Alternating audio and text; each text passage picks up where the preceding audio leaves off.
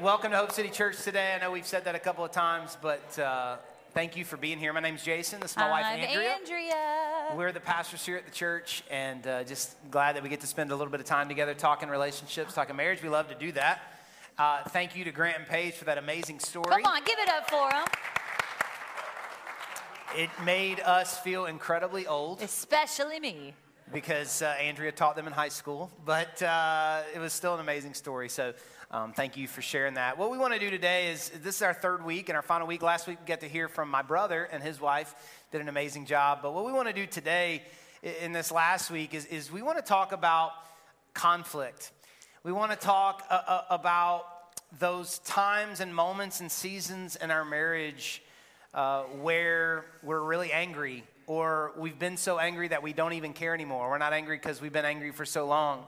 Or there's something about the other person that drives us crazy. And these are normal things that happen. But we honestly, genuinely believe that Christians should handle that differently than people who don't believe in Jesus. That having the Spirit of God in our lives changes the way, or should change the way, that we deal with those things. So we're going to talk about that. And we've said each week in this series, as we've read Ephesians chapter 5, we've said, that God gave us marriage. God created and defined marriage for a couple of reasons. But one of the reasons it tells us in Ephesians 5 is because the way that we're supposed to love one another is a representation of the way that Jesus loves us. And so for Christians, again, those whose faith is in Jesus Christ, marriage is not just sharing money together, sharing responsibility, having a house, having some kids. The way that we love and the way that we have relationship is a representation of the way that Jesus loves us and the way he wants to have relationship with us. So this is a big deal. So we want to talk about that. And to get us started, I want to tell you a story about a guy named John Gottman. I read this recently about a guy named John Gottman. John Gottman is a psychologist and a researcher at the University of Washington. He's crazy in the most interesting way. He has written a 600-page book called The Mathematics of Divorce. He has figured out a way to mathematically figure out what couples will be divorced and what couples won't. It sounds crazy, but it's true. And what he does is he has, over the years, he's watched over 3,000 couples have a 15-minute conversation. And he can watch 15 minutes of a couple interacting, and he can predict with 90% accuracy, 9 out of 10 times, he can predict whether that couple will stay together or that couple will get divorced. And here's how he does it. So they created what they call the Love Lab across the street from the campus at the University of Washington. And you go into this room, and in the room there are two just office chairs sitting 5 feet apart. And a couple comes into the room and they hook them up with sensors and electrodes on their fingers and different parts of their body to measure heart rate and sweat and different things that they can measure. And then in the chair, they created what they call the jiggle meter. And that is letting them kind of figure out how much someone squirms and moves around while they're talking. They come in and they take 15 minutes, and the couple is instructed to talk about any topic they want related to their marriage where there has been a point of contention. It can be anything. It could be about who takes the dog out. It could be about what color paint the bathroom is. It can be about the budget. It can be about your in-laws. It can be about having kids or not having kids, or making money. It can be about any topic that there has been a point of contention, and John Gottman and his team can watch that 15-minute conversation and 9 out of 10 times predict who's going to get divorced and who isn't. If they watch it for an hour, if they take an hour to watch it, it goes up to 95% accuracy. If they watch it for 30 seconds, it goes down into the 70 percentile. But that's still pretty crazy to think about. 30 seconds, 7 out of 10. They can even turn the volume off. Not listen to what you're saying, but how you're saying it and how you're feeling. And the numbers are still high. Now, maybe you're thinking, if I watched a couple argue, I feel like I could probably, pretty good, kind of figure it out. But you couldn't. Nobody comes close to Gottman's numbers. It's crazy. It's why he wrote the book, literally, on the mathematics of divorce. And what he does is he says that in every relationship that there are two flows, or there are two feelings or mindsets that you have. One, he calls positive sentiment override, or PSO, positive sentiment override. And then the other he calls negative sentiment override, NSO. And here's the way he describes it. He says in every relationship, if you have PSO, positive sentiment override, what that means is your feelings for your spouse and your commitment to your spouse is such that even when they do something negative, you view it through a positive lens. So they interrupt you and they say, or you interrupt them and they say, will you stop interrupting me? And if you're in PSO, then you go, you know what? They probably had a bad day at work. I did interrupt them. I shouldn't have done that. It's okay. That's a reaction for a couple that is in PSO. But if you're in NSO, negative sentiment override, he says that you view positive things that are done through a negative lens. So even someone who's trying to do a good thing when the relationship is in NSO, it's viewed as a good person doing a bad thing. Or if a couple is struggling to make it and they're in NSO and someone tries to do something to save the relationship in NSO, the other spouse views it through a lens of selfishness, right? This is PSO and NSO. So literally, Gottman takes all the data, he takes the jiggle meter and all the sensors, and he creates a chart while you're doing this 15-minute conversation over a point of contention. And when the chart goes up, that's PSO. And when the chart goes down, that's NSO. But here's what he says. He says, over the years, really since the early 1990s, over 3,000 videoed conversations, he says when the arrow goes down, when the chart goes down in NSO, 94% of the time, it never comes back up. And he says that it's not even really, when a relationship is in NSO, it's not even really about the 15 minutes. It's about how they view the whole relationship. And he's so spooky good at it. Gottman says he can't hardly go out to eat with his wife anymore because they'll be sitting at a restaurant and he's eavesdropping on the couple next in the booth, and he'll say to his wife, they're not going to make it. They're not going to make it. And it's because he is looking for something specific that you and I wouldn't look for. We would look for and listen for what's being said, but Gottman is actually listening for what's not being said. And he says over all the years and all the studies, there are 4 characteristics that doom a relationship to fail. It's what causes a relationship to go into NSO and to stay into NSO. 4 characteristics, 4 things that he's looking for that couples do in their relationship. Here they are. I'm going to give them to you. You ready? He says defensiveness, stonewalling, criticism, and contempt. Defensiveness, stonewalling, criticism, and contempt. And he says when he spots any of those 4 in a 15-minute conversation, it's only a matter of time before the relationship starts heading down in NSO, and 94% of the time when it goes to NSO, it doesn't come back. Defensiveness, stonewalling, criticism, and contempt. But he says even in those 4, which by the way, he calls those the 4 horsemen of divorce, by the way. He says even in those 4, there's really one that's more important than those 4, and it's contempt. He says that when he can spot contempt in a relationship, in a conversation, just a 15-minute conversation, that 94% of the time, those couples end up getting divorced. I want you to think about this. This is not a Christian study. It's not based on the Bible. It's based on interaction. So even if you're here today and you're not a Christian, your faith's not in Jesus, even what I'm telling you now will help you before we even get to the Jesus stuff. But he says contempt is the kiss of death for the relationship. And contempt is more than anger. Gottman says that contempt is this view that your spouse is somehow beneath you, that somehow you are better than your spouse. And I want to read you what he says. He says, feeling smarter than, better than, or more sensitive than your significant other means you're not only less likely to see his or her opinions as valid, but more importantly, you're far less willing to try to put yourself in his or her shoes to try to see a situation from his or her perspective. So Gottman says contempt, simply put, contempt is feeling like you're better than your spouse. Yeah, definitely. And maybe if you're hearing that, maybe you're like me. You hear Jason kind of giving this research, giving these statistics, and you're thinking to yourself, well, I don't have disdain or contempt for my spouse. I don't think I'm better than they are most of the time, right? Like if we were willing to be gut level honest, if we were willing to kind of do our own self-examination, our own heart check, I would be willing to bet, and I'm including myself in this, that there are areas where we would say things like, yeah, I am the harder worker. Yeah, I mean, I don't want to like make a big deal about it, but I am the better parent. I do know what I'm talking about.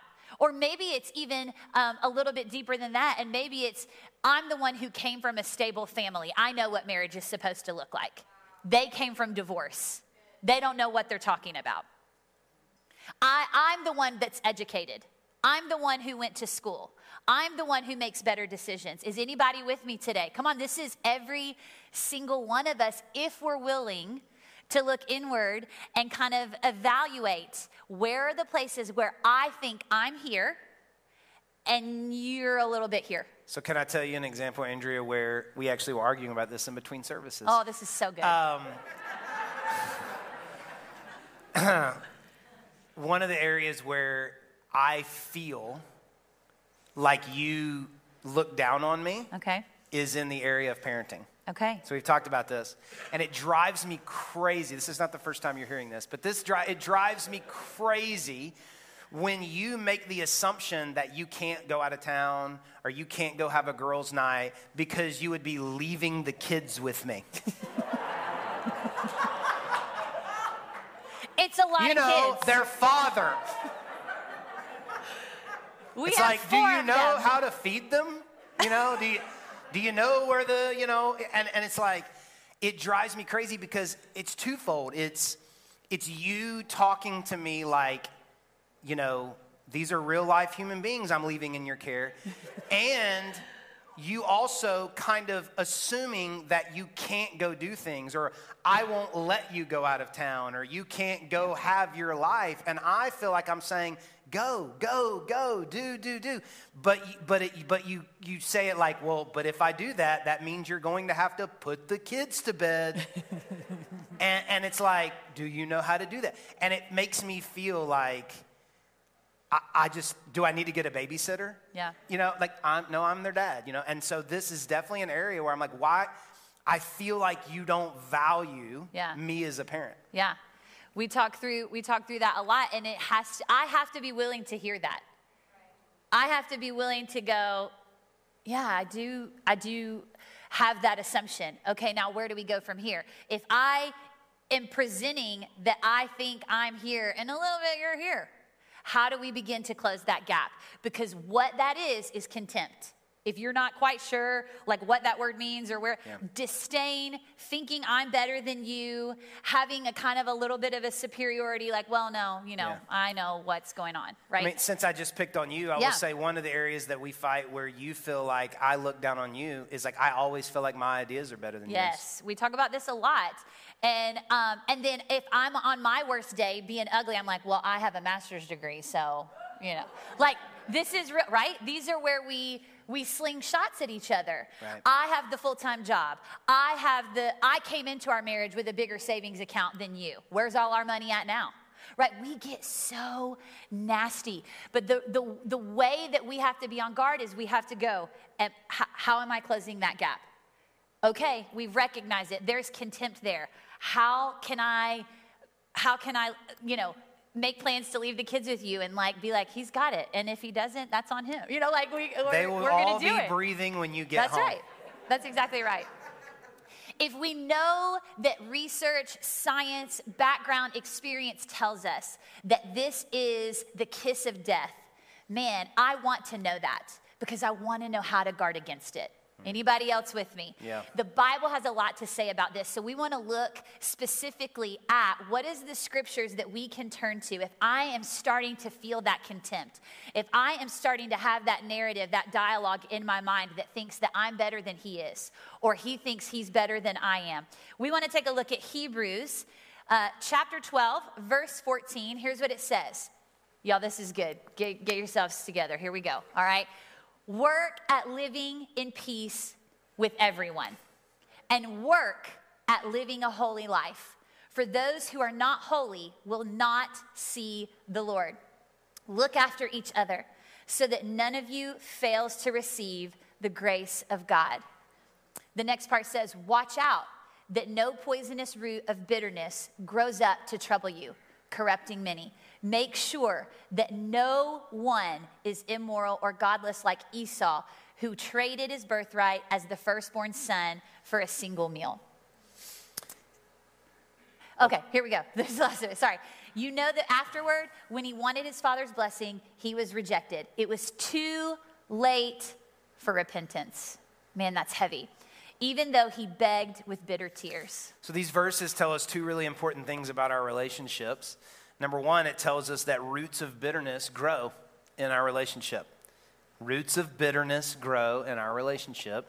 And then the second thing this tells us, which is a little bit scary, is that there comes times when it's too late for an apology. It's too late for repentance. Now, that's not true with God.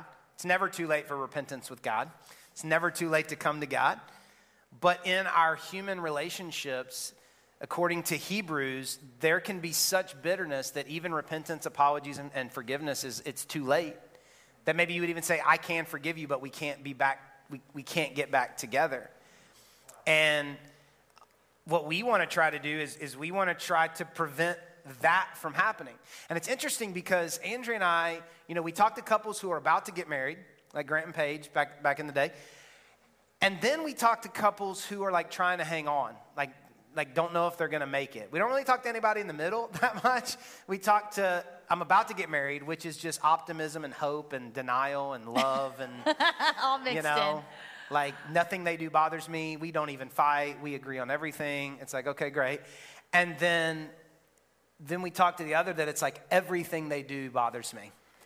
Everything they say. So we see the full spectrum of, I love this person more than any person in the world, to I hate this person more than I hate anyone in the world.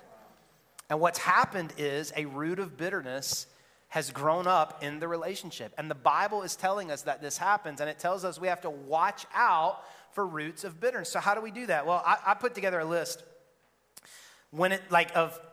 these are statements that I have said or I hear said or talking in relationships. These are statements where maybe there's a small root of bitterness beginning to grow. See if any of these sound familiar.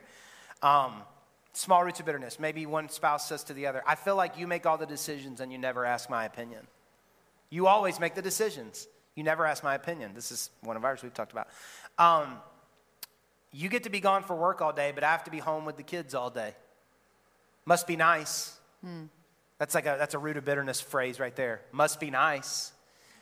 And it's always the other perspective. So if you're home, you think it must be nice to get out of the house. If you're working, you think it must be nice to be home. I work hard for my money. I wish I could spend some of it on me. Small roots of bitterness. Why do you always talk bad about me to your mom? I feel like you always talk about, you ever walked into a phone conversation and you're like, I think they're talking about me, right? You're lazy. That's just a short, simple little, you're so lazy. You're so selfish. I don't trust you. I wish we had more sex. I feel like you're always on your phone. This is something we've talked about. It's like, why are you, like, you're not listening to me. You're always on your phone. This small little roots of bitterness. I feel like you'd rather hang out with your friends than to hang out with me. Maybe, the kids need to sleep in the bed with us. Or the kids are not sleeping in the bed with us. Or the dog. Or whoever else it is. It's like this real root of bitterness. It's like before we had kids, this was our bed. Now it's their bed. Small roots of bitterness. But then when it grows into something bigger, when couples are trying to see, like, I don't know if we can make it. Is it too late for repentance? Is it too late for forgiveness? When it grows into something bigger, it starts sounding like this. You know what? It's just easier when you're not around. It's just easier on me and the kids when you're not around. All you care about's the kids. I wish you gave me half the attention you gave them. I wish you treated me half as good as you treated them. I wish you listened, right? Don't tell me how to spend my money. Very territorial. And what about this one? If I had known whatever it is, I would have never married you. If I'd have known how selfish you were going to be, I'd have never married you. If I'd have known you were never going to want to have sex, I would have never married you. My dad was right about you. My friends were right about you. These are statements that are showing that there is this real root of bitterness that has grown up. And before you know it, there's a gap. There's a gap. There's a gap in your relationship, and the divide and the gap feels like the Grand Canyon. It feels impossible to cross. It feels like you'll never be able to work it out or recapture whatever you had before, because nobody wants to make the first move or take the first step. If they'll change, I'll change. If they'll show a little romance, I'll be romantic. If he would woo me a little bit, I'd have sex with him. If they would just try, and it feels like there's this gap. And the gap is not so much this. The gap is this. Because you feel like you're better than they are. You're here and they're down here. You've tried to stay attractive, they just got fat. You try to manage the money, but they just spend it however they want. You're trying to be a good parent, but they're always gone. And every time you think about it, you get higher and higher and higher. You're more noble and noble and noble, and you're more smarter and smarter and smarter. And is more smarter, is that how you say it? I don't think that's how you say it. But you're up here, and they just keep going down, and they're just deeper, deeper, deeper in the hole. Everybody put your hands like this. Come on, put your hands like this. Alligator mouth. You ready? Let's close it. Close it. Come on. Hey. We want to close the gap. Yes, so good. We want to close the gap. Listen, you're not as great as you think you are. And they're not as bad as you think they are. That's exactly right. You're not as awesome as you think you are. You're a bear to be married to. You're complicated, but you know what? They're not as bad as you think they are. Come on, one more time. Put your hands up. Come on, close the gap. Close the gap. I want to close the gap. That's what we are after, and that's exactly what Hebrews is speaking to. So many of you have jumped in this month to the group that we've been doing, Power of a Praying Wife. We've been meeting Zoom on Thursday nights, and this is the center of so many of our conversations. And here's what I mean by that. We have been having conversations about, you don't know how hurt I am. You don't know, Andrea, you don't really know the whole story and the things that they said to me or the things that have gone on. And it feels impossible to close the gap. It feels impossible to take the first step. And here's what I want to say. You're right. It is impossible on your own. The only way for some of us to begin to close that gap is to invite Jesus, to invite the Holy Spirit, to do something supernatural inside of us that will soften us. And maybe your response to that is even, well, I've done that before. This has been going on for 25 years. We've been around it. I want to encourage you to get your hopes up. Let's do it again. Come on, God is a redeemer. He is a healer. He has more for our marriages and our futures than we could possibly imagine. I want you to believe that today. I want you to believe that today. So how do we close that gap? How do we take the first step?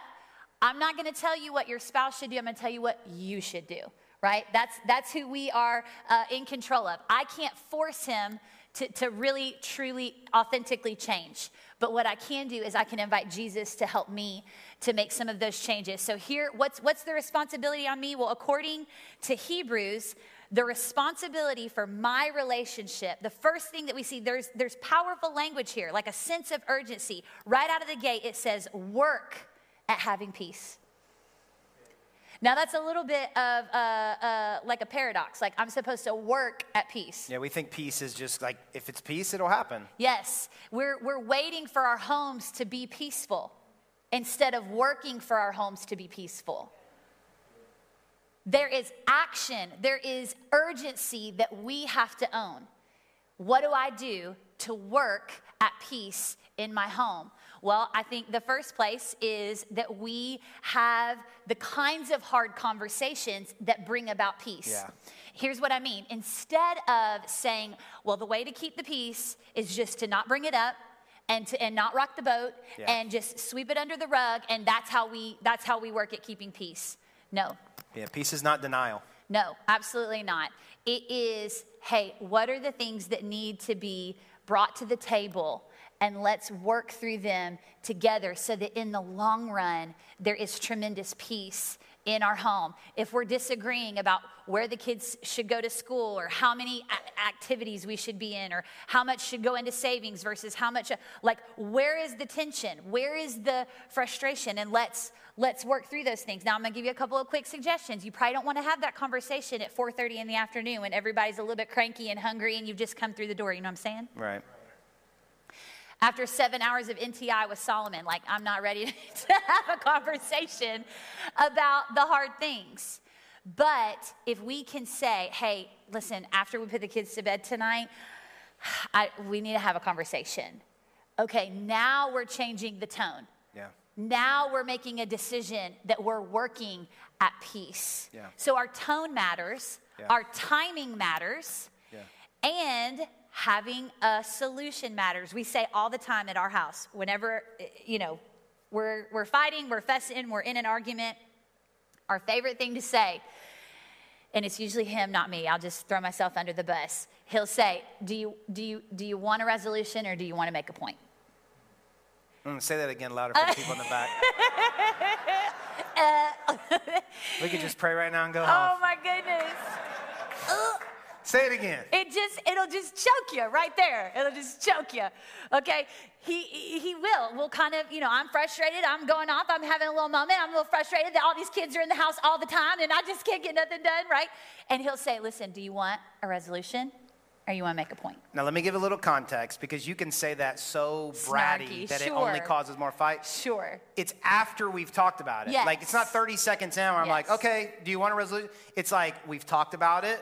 We've argued about it. You've said some things. We're working through it. I can resolve that for you,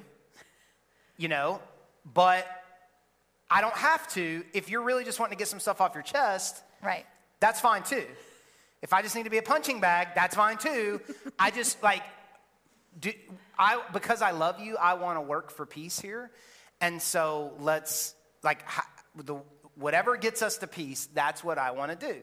But we're both phenomenal fighters. We are. Because I'm a little more introverted, quiet, withdrawn, unless I'm giving a speech. And when I'm giving a speech, I'm a talker. And she's passionate, and she's a teacher, and she's outgoing, and so we can really rant for a long time. And we're great at it.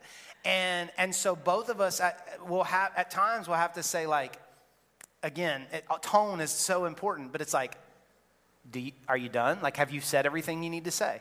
And almost every time I'm like, yes, I've said everything I need to say. And here's the difference. Are you done? Yeah. Are you got anything else to say?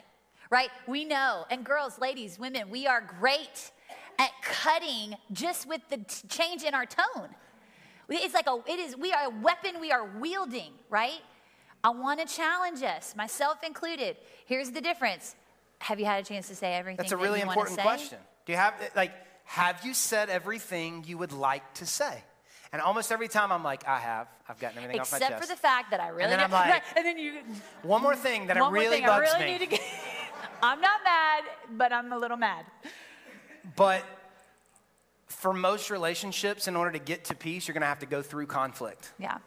Because I use this example all the time, but it's the most prominent example. You've got the gap. I talk to the guy, and the guy says, blah, blah, blah, blah, blah, blah, blah, blah, blah, blah, blah. I mean, just unloads of all the things he's upset about. And when I say, what does she say when you tell her that? He always says, oh, God, I could never tell her that. Because if I said that, World War III, you're never going to have peace until you say those things. Both sides get to say those things. I would encourage you to go to counseling and do it with a mediator. Yes. Because that's going to help you a little bit. But do you think you're going to wake up one day and not feel that way anymore? No. To get to peace, you're going to have to go through conflict. But if I love you, and I do, I want to work it out. The culture would say, you tried, they're awful, they're a terrible human being, you're amazing, they're awful. And you know what? Just go find somebody else awesome because they're not awesome. Yeah. But the Bible says, no, be committed to this. Yeah. It's important that the very next part of the verse says, work at holy living. Okay, so there's the key. It's not just that I am trying to have the world's standard of peace. I want the peace that Jesus brings. I want a peace that is, my home is holy and devoted to God. I want to work at holy living. That's on me. That's not on him. That's on me. Work at peace. Work at holy living. Yeah. The only way that it's going to happen is when I say, God, what do you need to do in me so that I can walk out what your word is asking me to do? The second thing that Hebrews talks about, so we're working at peace. The second thing is you've got to give grace. And that, I think, is how you get to peace faster, right? I got to give some grace here. I've got to acknowledge that, that probably wasn't what they would have done, on their best day. That probably wasn't how they meant that. They said that, yes, but that probably isn't how they meant it. I'm going to choose. And listen, to give something, when you give a gift to somebody, there's not strings attached. There's not the expectation, well, I gave you a birthday gift, so I'm keeping, well, maybe for some of y'all, that's the case. But the idea of a gift is that it's done graciously. Yeah. That it is done unconditionally. I want to give grace. A way you do this phenomenally, Andrea, is for years, my weekly schedule, Monday was meeting day. And so I had to meet with people back to back to back to back to back, dealing with stuff, talking, listening, active listening, which as an introverted person, no excuses, it's just the reality of science. As an introverted person is a drain on me, whereas for you, it's a party. And so when I would come home on Mondays, you would give so much grace because you would say, hey, I want to talk to you about something, but I know you had meetings all day today. We can talk about it later this week if you want to. Or if I would go to my room, or if I would be a little bit more out of it or zoned out or withdrawn or tired, you would say, I know today was tough for you because Monday's meeting day. Yeah. And that always gave me the margin. I don't get to do that every day, but you always gave me the grace to come home on Mondays and just be a little bit checked out, because I had to give the church all of my focus and attention for that day. Yeah. You always modeled that. And then I think another way that we've tried to do this, and we don't do it great, is summertime. Because you're a teacher, we fight more in the summer than any other time. Because the way, for every family's different, but our family rhythm is, I saw you in the morning, I hugged you, I kissed you, go do whatever, I'll see you later today. That's the best family rhythm for us. We don't do everything together all the time. We're not together all the time.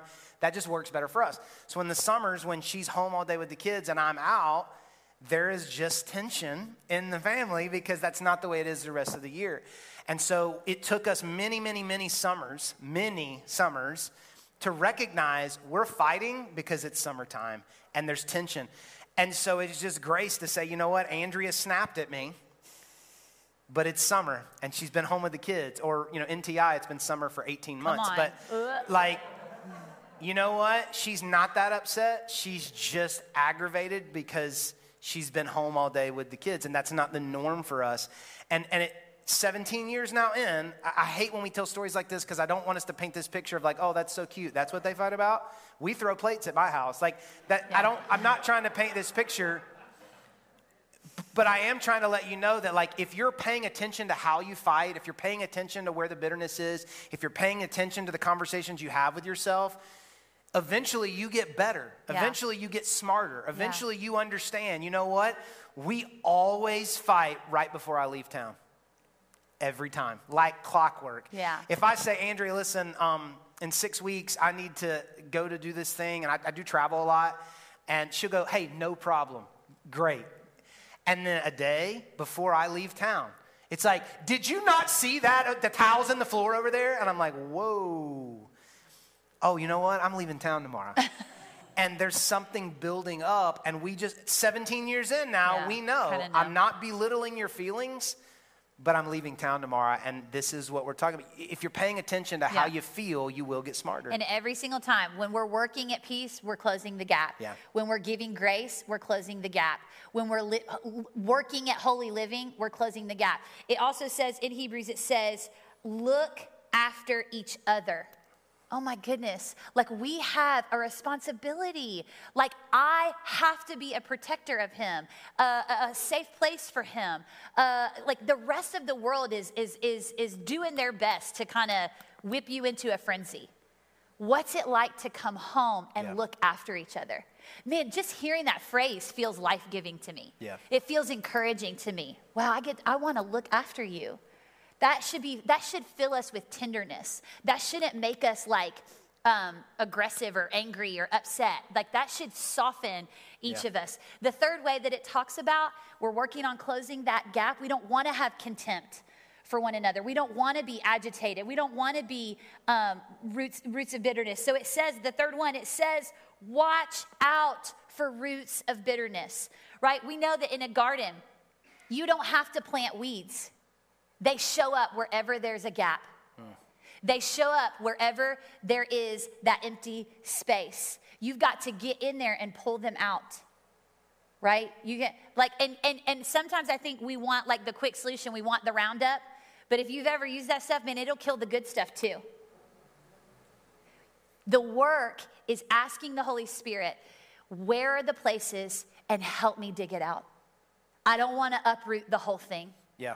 I don't want to set fire to the whole thing and start from ground zero. Yeah. Will you help me to do the painful work of pulling out the weeds that have the potential to dig in deep roots of bitterness? Roots of bitterness don't come out with a trip to Hawaii. No. Another baby. Oh my goodness.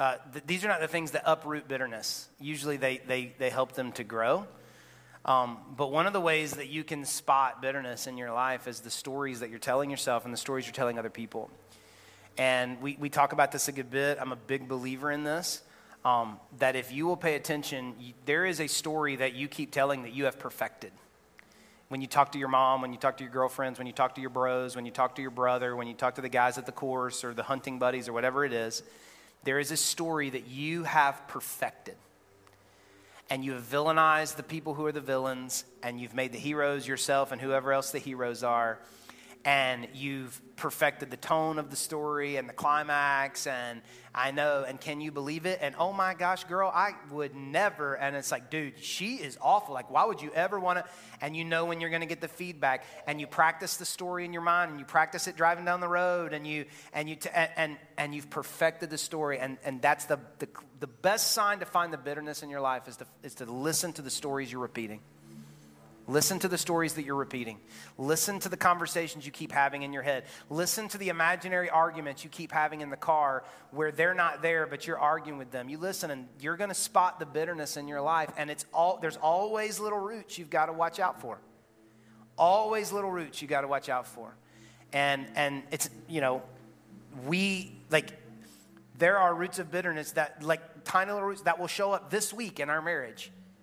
And if we don't deal with them when they're little, then eventually they're going to be massive. And you have them too. And for some of you in this room, it is massive. It's massive. And you've got to work to close the gap. If you want to know the first step, here's the first step for me. Search my heart, oh God. That's the honest prayer. Search my heart, oh God. Maybe I don't see it. Maybe I am oblivious. Maybe I don't realize the way that my words have cut, or I don't see the places where I am seeing myself as superior. God, search my heart. And Scripture says, create in me a clean heart. In other places, it says new heart, right? Like we're trying to bandage up, and I know there's hurt. I know there's mistreatment in some instances, even hard things. But that's the difference when we invite Jesus to be a part of our lives, to be the center of our lives, that we don't have to figure out the solution on our own. We get to say, God, do something new inside of me. Yeah. So we've run out of time. We could talk about this at length, obviously. But as we close this out, we want to give you 3 action steps, 3 things you can do. We always want to try to put handles on whatever we're talking about so that we can leave here doing something. And this is actually pretty new for us. What I'm going to tell you is something these are very fresh conversations for Andrea and I that we've been having because, our seasons of life are changing. Hopefully, fingers crossed, Corona, August of this year, all 4 of our kids will be in school. Come on. Thank you, Jesus. Come on. You're clapping, but we're dancing. Woo! And that's going to change things a little bit. And financially, life has changed a little bit. And just all kinds of things in our life. And so we're having some new conversations now. And so these are fresh for us. But I want to give you 3 things you can do to begin to close the gap in your marriage. I'm going to give them to you quickly. Number 1, pray together. Number 2, sleep together. Number 3, dream together. Yes. Pray together, sleep together, dream together. It's really hard to be angry at someone that you pray with and you pray for. Yeah. Like it's really hard to hate someone you're praying for. And there's something powerful about praying together as a couple. And can I be honest with you, 17 years into marriage, even as a pastor, it's still awkward to pray with my wife. And I think it's because of the insecurity that I know she knows me. Like, I can fool y'all. My spirituality can fool y'all a little bit, but not her. Like, she knows me. We just fought. We just, like, she knows me. And here I am praying, and I just feel like unworthy or unqualified. Not with my kids. I pray for my kids before they get on the bus, and I'm praying confidently. But then if I'm praying with Andrea, there's this insecurity. And you know what? If this is not something you normally do, it is so awkward. It's just awkward. But you got to own that awkwardness. And I encourage the guys in my growth group all the time. But guys, if you'll lead the way, and just, before bed or, before leaving for work or in the kitchen, if you just walk up to them and you just take their hand and say, hey, I want us to pray together. If this is the first time, they are going to freak out, okay?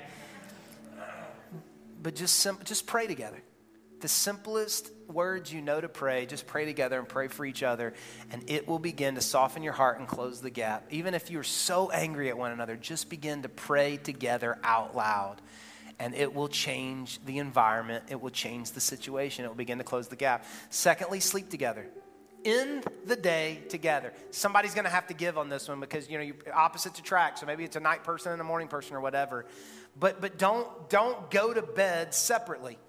In the day together. Can I give you some great advice? Take the TV out of your room, but that's a whole separate sermon. But like in the day together, in the bed, cuddling together, talking together, maybe praying together, maybe sleeping together naked. That would be fantastic. In the day, in the bed together. And every 24 hours, you are closing the gap a little bit, right? And then lastly, dream together. This is something that we've been talking about a lot lately because I'm known as the dreamer. And so I kind of adopted that, but then that leads to the assumption that Andrea is not a dreamer, but Andrea has dreams. Andrea has things in her life. And I want you to speak to this a little bit because I think us going on a day and saying, where do we want to be in 10 years? Where do you see your life in 10 years? Has really helped us to begin to close the gap in expectations and dreams. And it's something that you've fought for. Yeah, it's no surprise. I have changed careers in the last 5 years. I have said yes to different opportunities and things like that. We have a big family. Like, there are constant, like a fluid ebb and flow of how things change. And I think, early on we get married and we were definitely on the same page. Like, you're a pastor, that's ministry. Like, I'm here to help you, support you. And then something happens, like you're raising your kids and they're getting older and they don't need you quite as much and things like that. And you reach a season where you're like, do I even know what my favorite color is anymore? Like, women, I think, maybe can relate to this a little bit. Like, you have been thinking about your family, your kids, what they need at your job, what your husband needs, and you kind of go like, God, what do you need me to be doing? What do you have for me? And I started opening up to him about that. Like, you have all these goals and you have dreams, and I'm invited to be along for the ride. But can we start dreaming in the same direction together? Like, can we? And it was a huge. I was very defensive. What's wrong with my dreams? Yeah. You just don't want to do my dreams? Like, they're great dreams. And it took a ton of courage for me to even verbalize that. But it has been really, really powerful. And I'd say we're about 2 years in to trying to figure out what that looks like for us to dream together. And one of the simplest ways you can do this, it's so simple. It's simple advice. Just go out on a date, have a babysitter, drop your kids off with your parents or whatever, go out on a date, and just ask the question. Yeah. Where do you see us in 10 years? Where do you see life in 10 years, 20 years? Like, where we did this exercise and we realized that when I turn 50, it's going to be a monumental year because it will be 25 years in ministry at Hope City. We'll have a kid graduating college. I'll be turning 50. Like, we've already started graduating high school. Yeah, we've already started dreaming about that season of life. But then we're thinking about 5 years. We're thinking about 10 years. And I didn't even realize for most of our marriage, I was the one giving all the answers to those questions. And now it's like, what are our answers together? And that dreaming together will begin to help you close the gap. So there's a lot there we could say, but we just want to encourage you, pray together, sleep together, in the day together, and dream together. And it's going to be really hard to be bitter if you're communicating about these things. It's still there, but you're doing it together. You're doing it together. And so I'm going to ask Andrea to pray for you, to pray for your marriages, to pray for our families. We love you. We believe in you. We want God's best for you and your family and your home. And listen, I feel like, culture, I feel like family's under attack a little bit. I feel like marriage is always under attack, but even more than normal, it's under attack. And nobody in this society, in this culture is going to be fighting for your marriage, fighting for your kids, for your family. With God's help, it's going to have to be you and this church. We want this church to be fighting for your marriage and your family and your kids. And so I'm going to ask Andrea to pray for us. God, I thank you so much for every family that is represented, whether it's in this room or online or listening later. God, we believe that being in a relationship with Jesus enables us to have supernatural marriages and supernatural families. And God, we are inviting you to be at the center of that. God, we don't want to do this thing on our own. God, we want to do it your way. We believe that your standard for marriage, your expectation for relationships, God, is the best way. Will you help us to walk that out, God? Father, will you help us to work at peace in our homes? God, we want your presence to fill our homes. God, we don't want to just experience you on Sundays. God, we want you to be at our dinner tables and in our bedrooms, in our living rooms, and in our homes, God. Father, I pray that where there is strife, where there is unforgiveness, where there is deep hurt, God, will you begin to supernaturally soften all of us? God, that we have a desire for forgiveness towards one another. God, that you are helping us to be bold, to have the conversations that we need to have. God, I pray that through the power of the Holy Spirit that you begin to reveal the areas of bitterness inside each one of us. God, that we wouldn't push it off on somebody else, but God, that we would be humble enough, that we would be willing enough to say, God, what do you need to do in me? God, what do you need to do in me? Help us to be proactive. God, I pray for favor on marriages. God, I pray for blessing on marriages. God, help us to be an example of Christ's love. God, help our marriages to proclaim to the world the testimony of Jesus Christ. Father, that our marriages do look different. Our parenting does look different. Our homes, our finances, the way we conduct ourselves in the workplace, God, that it is different because of Jesus. And we pray this in Jesus' name. Amen.